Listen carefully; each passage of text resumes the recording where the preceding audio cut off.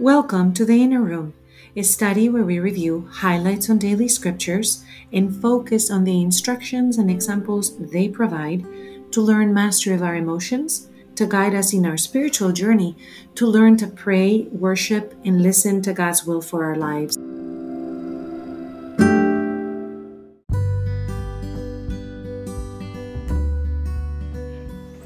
Hello, this is Sofia Fonseca de Niño, and I welcome you to this Inner Room. You can find us on Facebook, Twitter, and Instagram under the Inner Room Emotions in the Bible, and we would love to hear your questions, your ideas, or your comments. Thank you for joining us today. The two readings that we are going to ponder on today have a lot of imagery. Jeremiah goes down to see the potter's house and observes him in action, following God's instructions. And Jesus tells the disciples that the kingdom of heaven is like a net thrown into the sea. And in his audience, there were 4 fishermen. The 2 sets of brothers, Peter, Andrew, John, and James, are fishermen. But there would be lots of fishermen, and it would be easy for them to understand any analogy that Jesus used related to catching fish.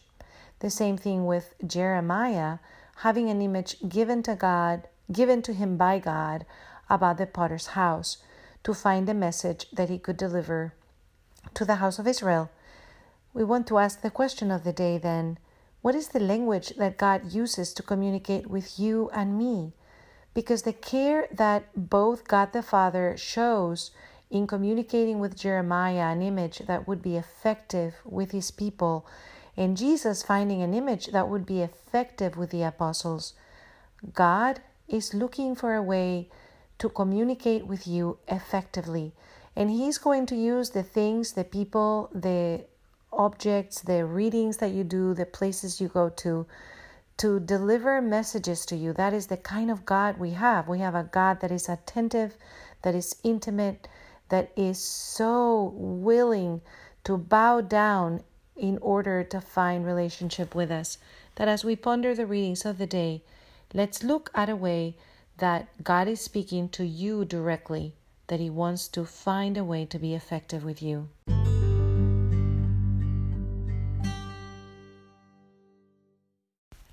We are in the 18th chapter of Jeremiah, verses 1 through 6. These words came to Jeremiah from the Lord. So there's first word coming to him, as Jeremiah writes. So what steps do we pay attention to that Jeremiah will be taking in today's reading that can assist us? First, he receives instruction. Rise up, says the Lord, be off to the potter's house. There I will give you a message. Interesting. The second step then is for Jeremiah to obey, obedience. Jeremiah doesn't know necessarily what he's going to be doing or receiving or hearing. He knows he has to go there to receive a message. Why doesn't God tell him the message directly, right? What is God up to? He goes where God calls him without questioning it. Do you do that? Do I do that? Or if I hear an inspiration from God, do I decide that I need to know more, that I need to know more details, more information before I act on it? Before you decide that it makes sense. We play like this with God, don't we? Somehow we think we know better, that we need more information, but Jeremiah listens to the instruction and goes.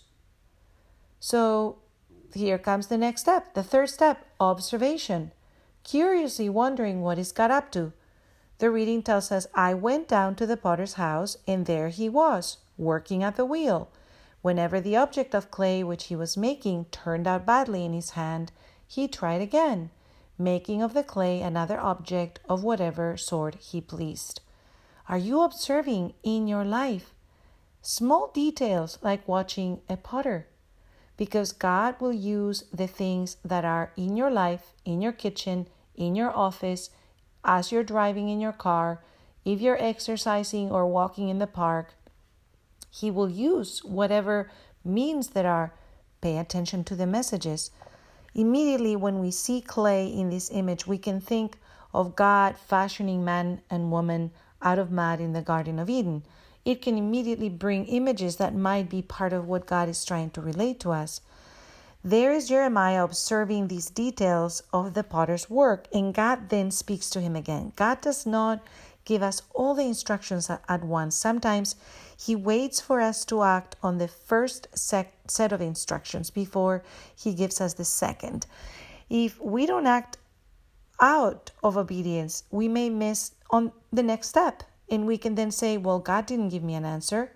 Perhaps the piece of the answer that you got was the first step, intended to shape you, to prepare you, to get you ready for whatever God had to deliver to you and to me.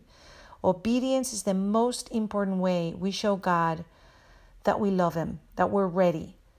That obedience shapes us. So Jesus repeats, if you love me, keep my commands. So if God gives you a message, even if you don't know what exactly it means, follow as God is asking you. And Jeremiah then receives the instructions. Fourth step, the word of the Lord came to me. Can I not do to you, house of Israel, as this potter has done? Like clay in the hands of the potter, so are you in my hands. Jeremiah receives an image to give to the people of God to help them understand. In this image, Jeremiah will receive not just in word, but in experience, a story to bring to the people of God. I love how graphic Jeremiah's stories are.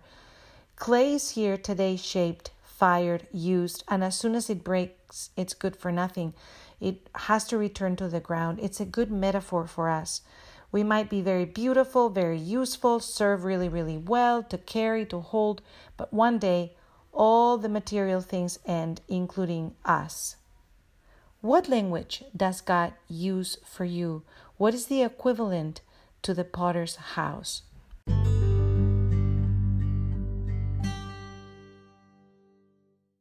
We come to the gospel reading of Matthew chapter 13, verses 47 through 53. And we see the fishermen that are part of the apostles, which means these would have been a very active part of the life of the apostles, having 4 fishermen there. They would have come to each other's houses. They would have gotten on the boats. We know that they did that with Jesus. We see these stories all over the Gospels. But if you imagine living with the 12 apostles gathering for food and their families, their extended families, bringing fish and going out and seeing how it was sold, it would have been a very big part. They would talk on the side on the road about good catches and bad catches and good seasons and bad seasons and what was being caught and not caught. And Jesus uses this language because it is part of what they see and what they feel and what they eat. He tells them the kingdom of heaven is like a net thrown into the sea, collecting all kinds of fish. And the angels will come and separate the good fish from the bad. He's using the material to talk about the divine, just like God the Father in the Old Testament. A theologian from the 5th century, his name is Peter Chrysologus, writes beautiful meditations, and he has a beautiful meditation on this reading. He breaks it down. He was very interested in the incarnation of Christ. And he lived in Italy, in Ravenna, after the sack of Rome by the barbarians, which happened in 410. He dies in 450. Can you imagine living in a time where the devastation of an imperial city that had seen such splendor happened? Remember how we felt after 9/11? If you were alive then, we felt outraged, violated, unsafe. If you imagine the city of Rome with all this splendor being sacked, these would have been devastating and incredibly unsafe. So he is here writing 400 years after the death of Christ, in a period of time in Rome when so many for several centuries had been martyred. And here, after Christianity becomes part of the Roman Empire, the barbarians come and they sack the city. We have to remember these things because the things that he writes could be written about today. And sometimes we lose faith, or we think what's happening to us is really horrible. But listen to what he says. He says, the apostles had been sent to the sea of the world. And look how he describes the sea of the world. It was a sea swelling with its vain display, proud of its confusion, stormy because of factions. Don't we have those? Fluctuating with uncertainty. We have uncertainty about schools and we are losing our mind. We have uncertainty about our jobs and we're losing our mind. We have uncertainty about the economy or about the virus. But think about times like this. It's so important we don't lose perspective. Peter is saying, fluctuating through uncertainty, noisy with grievances here in the United States, having all of these protests, all of these people that are dying on the streets and all the difficulties between races. This was happening already. It has happened throughout all time. It doesn't make it right, but we also cannot lose perspective. Peter continues, roaring with anger, shipwrecked by sin, sunk into impiety. It is so important to read these old masters of the faith. Some of them lived through so much more difficulty than we ever could imagine. And they kept the faith, and they inspire us to do the same in these times of uncertainty. They passed on the faith to us, and we have to hold it and keep it for the next generation. Even if we're not able to go to church right now, if you can, please go. Our pastors are saying, come with masks. They're separating everybody. They're cleansing their surfaces. Make sure that you are transforming. If you cannot go to church, transform your home into a place of worship and prayer. Keep the faith at home. Jesus said, the kingdom of heaven is like a net thrown into the sea. And it's not only the sea of that time, it's the sea of all times. And when he finishes telling them the parable, he says, do you understand these things? He cares that his words reach the apostles, and he cares that these words reach you and me. So again, what is the language that Jesus uses to speak with you? He's so merciful, so loving, so attentive, that he's looking for ways to speak to each of us in ways we can hear. After my dad died, and his anniversary is coming up this weekend, I would see messages of compassion and kindness through birds. Don't even understand why. My father would see birds in the last few days of hospital stay before he passed away from pancreatic cancer. And this had never happened before. But after he died, I have seen so many birds at important moments that marked places to pay attention. And I will tell you too, the day that we had taken his remains to be cremated, there was an incredible stork right there by the chimney, almost like a sign of rebirth into new life.